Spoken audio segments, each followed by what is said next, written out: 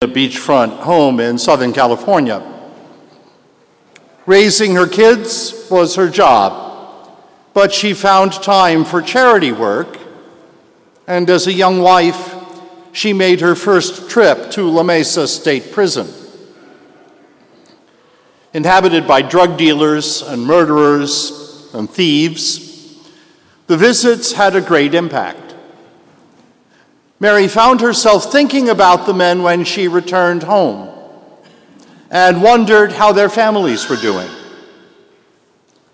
And then in 1977, divorced and with her children on their own, now adults, she gave away everything to become a nun, taking the name Sister Antonia. She went not only to work in that prison, but she lived there for many years. Sister Antonia died recently at the age of 86. For more than 30 years, she was known as the prison angel. When asked how she could work among people convicted of such terrible crimes, she told a reporter, "I'm the mother of 7 children. I'm prepared for anything." Her life was not easy, and the prison had a reputation for riots. Sister Antonia was effective in precisely those times of riots because she had no fear. The article that I read said a woman in a white veil walks in and someone they know loves them. So silence comes, explanations come, and the arms go down. She was always supported by the 7 children and the 45 grandchildren and great-grandchildren who survive her. But she knew her place was in the prison.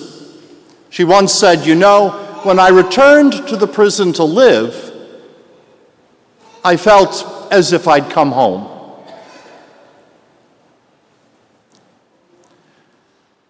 St. Paul, in today's second reading, writes to the Colossians, "Over all these things, put on love." The Colossians were never visited by Paul. Someone else had brought them the Christian faith. He gets reports, and while there are not exactly riots there are disagreements about faith and about how they should live as followers of Christ. He reminds them at baptism they put on white robes to symbolize their new life. Now they're to walk into every situation in life, not with white robes or a white veil. They're to walk in putting on the love of Christ. Sister Antonia knew what Paul meant when you put on love. Silence comes, the explanations come, and the arms go down. In the time of Jesus, family was understood rather differently than we do today. It wasn't just mother and father and children. It was an extended group of people, related by blood, living in the same or sometimes in other villages. And at that time, the closest emotional bond in the family was between the mother and the eldest son. And because marriages were arranged in those days, the least emotional bond was found between husband and wife, because they really didn't get any choice as far as that goes. But Jesus comes to create a new human family in which the bond of love extends not only to a blood relative, or a neighbor, but also to the stranger, the prisoner, the unlikable person who in Christ is part of our family. Now, I think on this feast, many homilists talk about the state of the family and the challenges of culture, or how to be a better mother or father or spouse or son or daughter or aunt or uncle or cousin or nephew or niece or grandparent or in-law. But it seems to me that all of those things, the state of the family and the culture and our personal family, start with reflecting on being a disciple of the Lord and how each of us daily puts on love.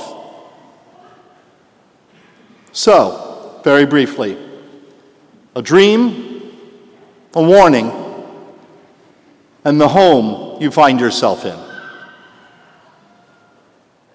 First, the dream.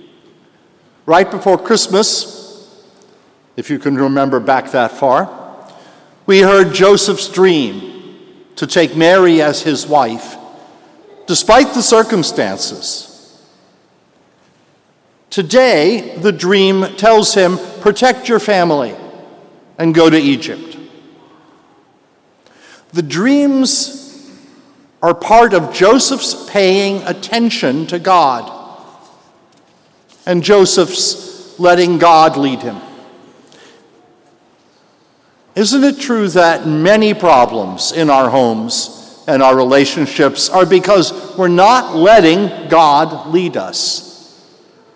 We allow ourselves to be led by pride, stubbornness, the need to be right, selfishness.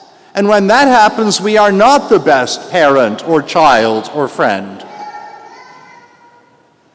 For those looking for a New Year's resolution, let 2020 be the year we pay attention more and allow ourselves to be led by God.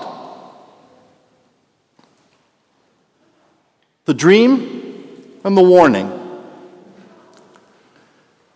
Like the Magi that we'll read about next week, Joseph is warned that it's dangerous to go back the way he came. So he needs to take a risk and to take a new route. At this time of year, we tend to look back at the ghosts of Christmas past. And understandably, we would like to return there sometimes, especially when life seemed simpler, or our problems of today just, didn't exist back then. But we too have been warned. There is no going back. We can be grateful for the past and use what we have learned from it, but followers of Christ, let the word of Christ dwell in us, as Paul writes, richly right now. So your New Year's resolution might involve less of something like food or drink. But could 2020 be the year that we are more present to our own lives, where we welcome new opportunities and new roads, even if they are hard, in order to let the word dwell in us richly? The dream, the warning, and the home you find yourself in. Today's first reading from the book of Ecclesiasticus, in the author's reflection, gives us his thoughts about the commandment, honor your father and your mother. Now, while family life then was different from family life now, the message is timeless. We honor those who are our family. For many, home is a place of joy and happiness. For some, home may feel like a prison, where there are more tensions than tenderness. And as followers of the Lord, we can never forget that for many in our time, prison is a home. A homeless shelter is home. A place of turmoil, war, and poverty is home. But on this day, we think of our relationships. I came upon this quote from the author, Ransom Riggs. "I used to dream about escaping my ordinary life. But my life was never ordinary. I simply had failed to notice how extraordinary it was." We can't pretend that challenges and problems don't exist in our homes, in our world. But if we're going to put on the love of Christ, then we have to have a different vision of life. We need to see that even in the darkness all around us, there are extraordinary signs of the presence of Jesus, his grace and his love.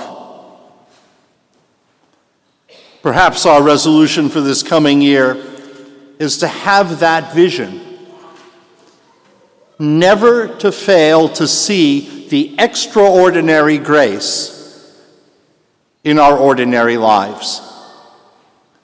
Because the promise of Jesus is that when you have that vision, you will always feel as if you've come home.